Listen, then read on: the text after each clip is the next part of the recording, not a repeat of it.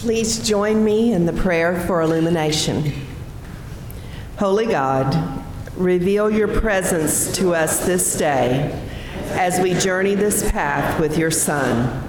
Through all of life's trials and tribulations, your word sustains us for the journey ahead. Send your Spirit upon us that we might listen, discern, and take heart. Amen. Our scripture today comes from Luke chapter 7, verses 11 through 17. Hear these words. A little later, Jesus went to a city called Nain. His disciples and a great crowd traveled with him. As he approached the city gate, a dead man was being carried out. He was his mother's only son, and she was a widow. A large crowd from the city was with her. When he saw her, the Lord had compassion for her and said, "Don't cry." He stepped forward and touched the stretcher on which the dead man was being carried. Those carrying him stood still, and Jesus said, "Young man, I say to you, get up." The dead man sat up and began to speak, and Jesus gave him to his mother. Awestruck, everyone praised God. "A great prophet has appeared among us," they said. God has come to help his people. This news about Jesus spread throughout Judea and the surrounding region. The word of God for the people of God. Thanks be to God. Thank you so much, Pastor Peter. Thank you so much to all the congregation, and particularly to Paul. It's been almost over a year ago that we had a class together precisely in Galveston, and we were having a conversation, and then we had another class in Houston, and we were talking about his church and his dreams and goals for this congregation. And we've been praying about this, and thanks be to God that we were able to come, that we were able to put this weekend together. I hope you enjoy Friday and Saturday, a day of service. I think it was a great opportunity for all of us to come together and to be the body of Christ and to serve one another. So I want to express my gratitude to all of you for hospitality, Pastor Peter, Pastor Josh, all the congregation. Thank you so much. It's been great to be here with you this weekend. Thinking about this weekend and thinking about a Sunday of celebration, I think Paul will tell you that I'm not your typical professor, and I tend to use passages that don't fit quite well into certain situations, because the passage that we just heard today is about a funeral. And yes, sometimes we do call funerals the celebration of life. We celebrate the person that passed away, and we sort of but usually we don't think about funerals as something to party or something to have like a great gathering where people rejoice and have fun. In fact, how many of you have been to a funeral? Raise your hand. All of us have. Okay. Now let me ask you a follow-up question. How many of you have been to a funeral, but you didn't make it because the funeral had to be canceled? Okay, there's one. Oh, wow. I'd like to talk to you. You caught my attention. Usually, funerals tend to be very traditional. There are many customs to follow. Yes, there are certain particular cultural differences in terms of funeral, but usually you go to a funeral not expecting any surprises, much less miracles, or much less a cancellation. Perhaps I can think that maybe the body was not ready. I'm intrigued. Well, this morning I want to share with you about a funeral that was canceled for a very interesting reason. So if you have your Bibles, if you have your bulletins, I would encourage you to keep them open so you can follow along. But before we go into the Word of God, let's one more time pray and ask God to lead us and guide us. God, one more time we want to come before you with humble hearts, asking us to inspire us, to help us to understand the meaning to be in mission with you.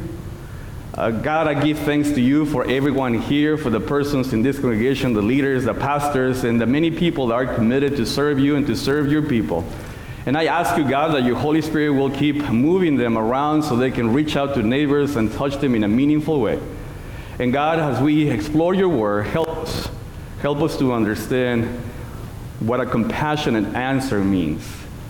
and what type of person should we become and be. In your name we pray, and we give you thanks. Amen. I want to begin calling your attention to the passage that we read, and I want to highlight some of the key players in the whole scene. So we have a funeral. We have a funeral. A dead person is being carried out, and we don't know his age. We don't know. There is no mentioning of his wife or children. So we can assume that he had no other direct relatives but his mother, right? We can assume, and we can look around some of the, you'll follow along in the PowerPoint slides. We can assume that he was the only source of income and support for his mother. He was the caregiver. He had no other relatives. We can assume that he had a good relationship with the mother. His mom, and maybe he's not married, he stayed at home. He was a caregiver, and they had a fantastic relationship. Now, I want you to think and imagine the mother in that funeral scene.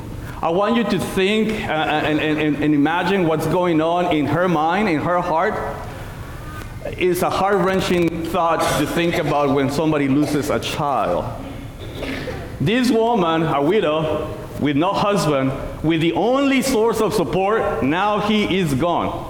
On Friday, I made reference about the nature of women in this typical Jewish society. She's crying, she is worried about finances, she's a single woman with no male support in a male-dominated society. And just to depict the nature of this condition and how stressed she was, let me read to you a typical male Jewish prayer so you can understand the condition of women at that time. She would, the prayer goes like this: God, I thank thee that I was not born a dog. I thank thee that I was not born a Gentile.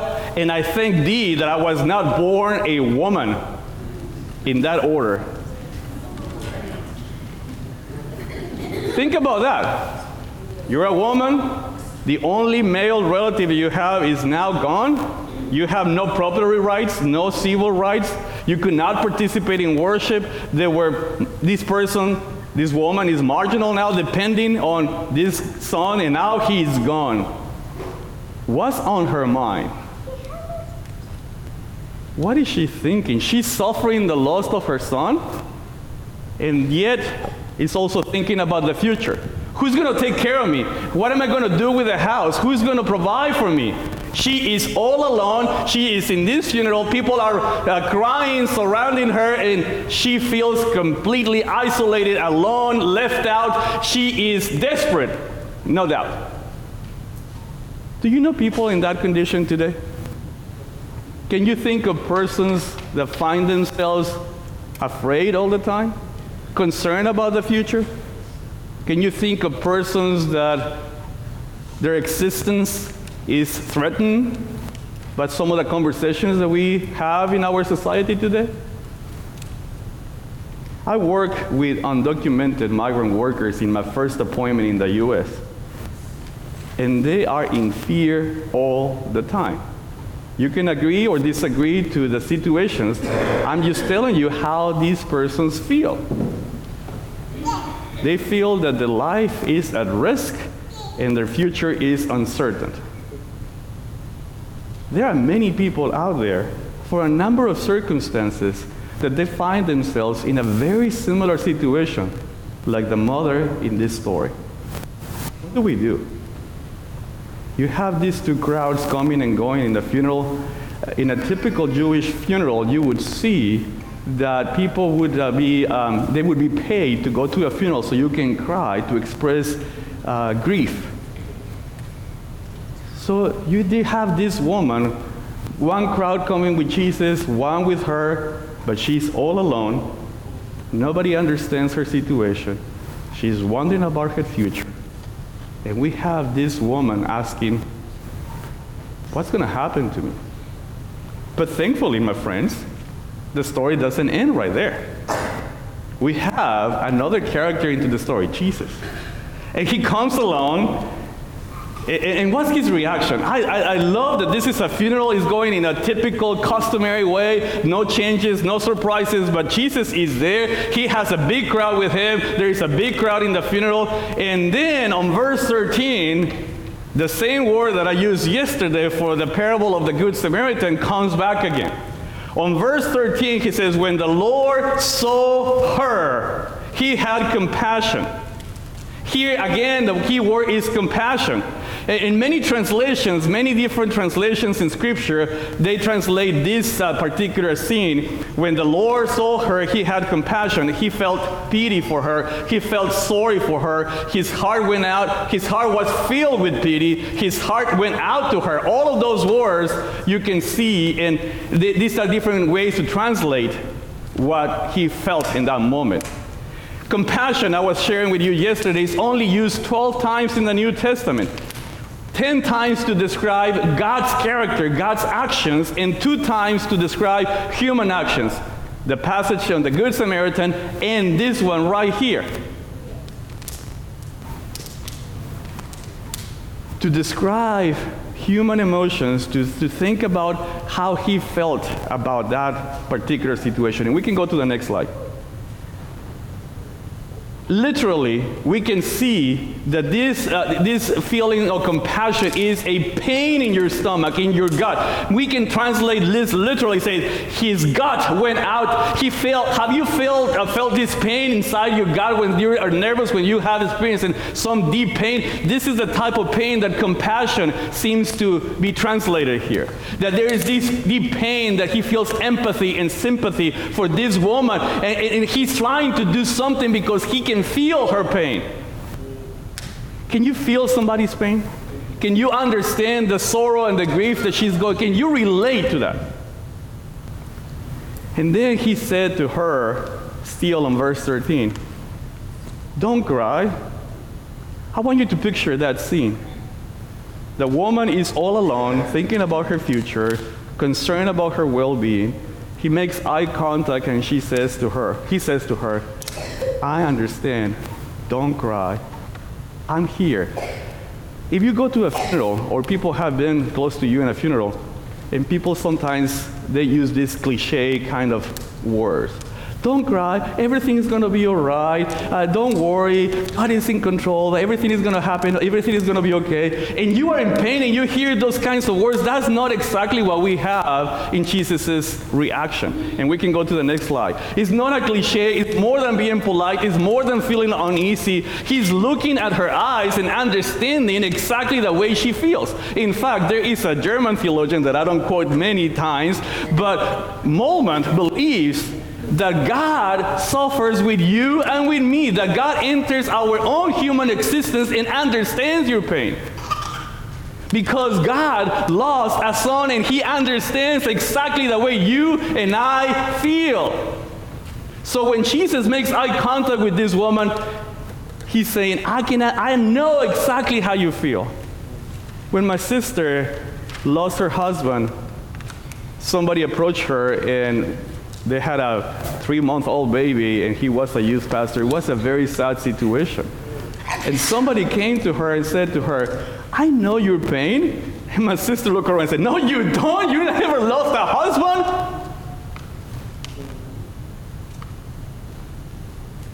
But Jesus does. He understands. His compassion understands the grief and the sorrow and the pain of all the marginalized people. He not only understands, but he takes a proactive action, an active role, and does something for that situation. It's not only oh yeah, I understand, I feel your pain, it pains me to see you that way. No, he goes beyond that and says, now that I understand your pain, I'm going to do something about it because I can sympathize with you, I can empathize with you, and I'll do something to relieve you from your pain. He takes action. Then he went up to where the dead man was, touched the coffin, and those who were carrying it stood still. I want you to picture this. I want you to picture that there is a coffin right here. We have a funeral, and everything is going through according to tradition, according to the rules. Everything is going well, and then this crazy guy out of the blue comes and puts his hand on top of the coffin and says, "Get up!" What would you say if somebody interrupts a funeral and stops the funeral, touches the coffin, and says, "I'll say to you, get up"? What the?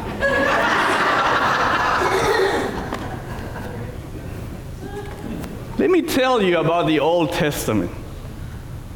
You were told specifically not to touch dead people, not to be close to coffins. Those were the rules in the traditions. And we can go to the next slide. Why in the world is Jesus challenging rules, traditions? Why is he interrupting a funeral service that is going quite well as planned? Those who were carrying the body like, hey, I don't know what. Forget about it. Do you see it? He is doing something non-traditional, non-orthodox, challenging rules, traditions, because he is a compassionate person and he's moved to do something for those who are experiencing pain, even when that implies going against the rules. Compassion in action is what is needed. That's what we need today. And friends, this is not something new. How often you and I sometimes reason and try to justify our lack of involvement. Well, that's not illegal, that's not legal, that's not correct. We've always done it that way. Well, that's changing the rules and the traditions of Sausage Church of denomination because we don't want to do anything different. Are we thinking about ourselves or are we thinking about those who are we trying to help? Are we trying to be pleasing our own goals and purposes, or are we trying to do what God is asking us to do and challenge in the same way that Jesus did, rules and traditions? Let me just say, I teach Christian ethics, and some of my students get a little bit surprised when I begin to ask them certain questions about morality. You know, Christ was not the first one who broke the law or the rules and the traditions. Do you remember some women in the Old Testament, midwives, that they were told by Pharaoh to kill every single baby boy that is born? Did they follow the law? No, they did not. They saved Moses, and thus they saved the people of Israel. Remember another woman, Rahab? What did she do? She was hosting spies in her house, and when people from her town come and say, hey, do you have any strangers, any foreigners in your house? Nope, we don't have any. She lied, and where does her name appear again in Scripture? Jesus' genealogy. Her lie made her into Jesus' genealogy. You don't believe me? Well, what happened to Peter and John after they healed a lame beggar in front of the gate? Acts 5:29. They say, we must obey God rather than human laws. Do you remember, maybe you do, maybe you've read, when segregation was legal in the U.S.? It was legal to segregate and to discriminate. That was the law. But thanks be to God, to Dr. Martin King Jr., who promoted civil disobedience and wrote the following speech. We must come to see that the end we seek is a society at peace with itself, a society that can live with its conscience. I know you're asking today, how long will it take? I come to say to you this afternoon, however difficult the moment, however frustrating the hour, it will not be long because truth, pressed to earth, will rise again. How long? Not too long, because no lie can live forever. How long? Not too long, because you'll still reap what you sow. How long? Not long, because the arm of the moral universe is long and it bends toward justice. How long? Not long, because my eyes have seen the glory of the coming of the Lord. Thanks be to God for people and prophets who challenge the law, who challenge the traditions because they are moved by compassion. The miracle is not complete. He disrupts the funeral, touches a coffin. He says, young man, I say to you, get up. Everybody's like, oh, what in the world is happening here? Jesus has authority and compassion and offers words and deeds coming together. This type of compassion challenges and offers restoration. What is he doing? The restoration. On verse 15, Jesus gave him back to his mother. We can go to the next one. What is he giving back to this woman that was in pain? Not only the son that she lost, she's giving back to this woman security, healing, stability, complete restoration, a new life, a new beginning, socially and spiritually. And then the crowds that were around him, what was their reaction? They praised God and they said, God has come to help God's people.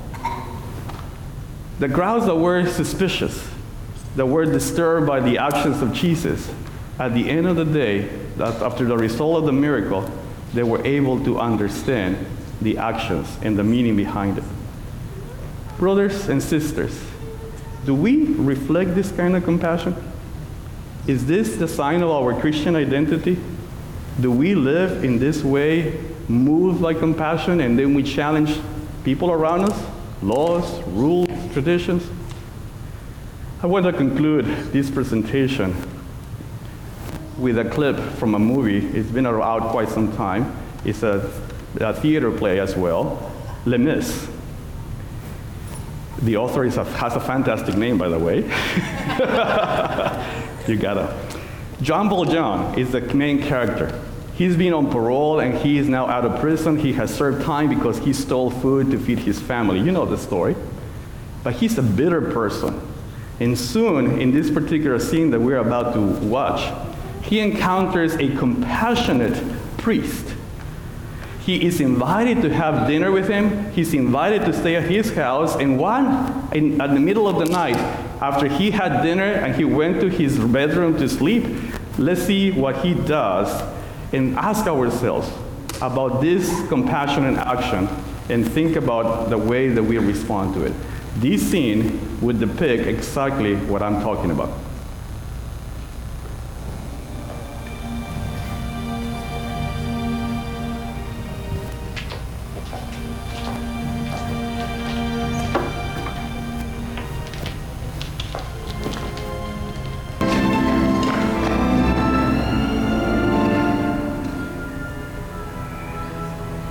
So we'll use wooden spoons. I don't want to hear anything more about it.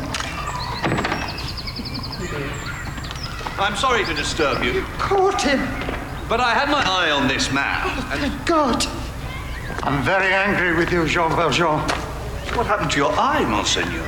Didn't he tell you he was our guest last night? Oh, yes. After we searched his knapsack and found all this silver, he claimed that you gave it to him. Yes. Of course I gave him the silverware. But why didn't you take the candlesticks? That was very foolish. Madame Gillot, fetch the silver candlesticks. They're worth at least 2,000 francs. Why did you leave them? Hurry. Monsieur Valjean has to get going. He's lost a lot of time. Did you forget to take them? Are you saying he told us the truth? Of course. Thank you for bringing him back. I'm very relieved. Release him. You're really letting me go? Didn't you understand the bishop? Madame Gillot, offer these men some wine. They must be thirsty. Thank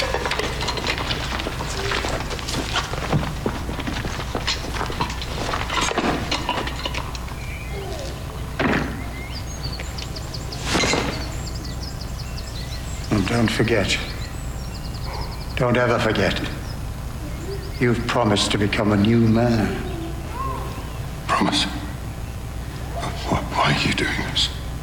Jean Valjean, my brother, you no longer belong to evil. With this silver, I bought your soul. I've ransomed you from fear and hatred. And now I give you back to God.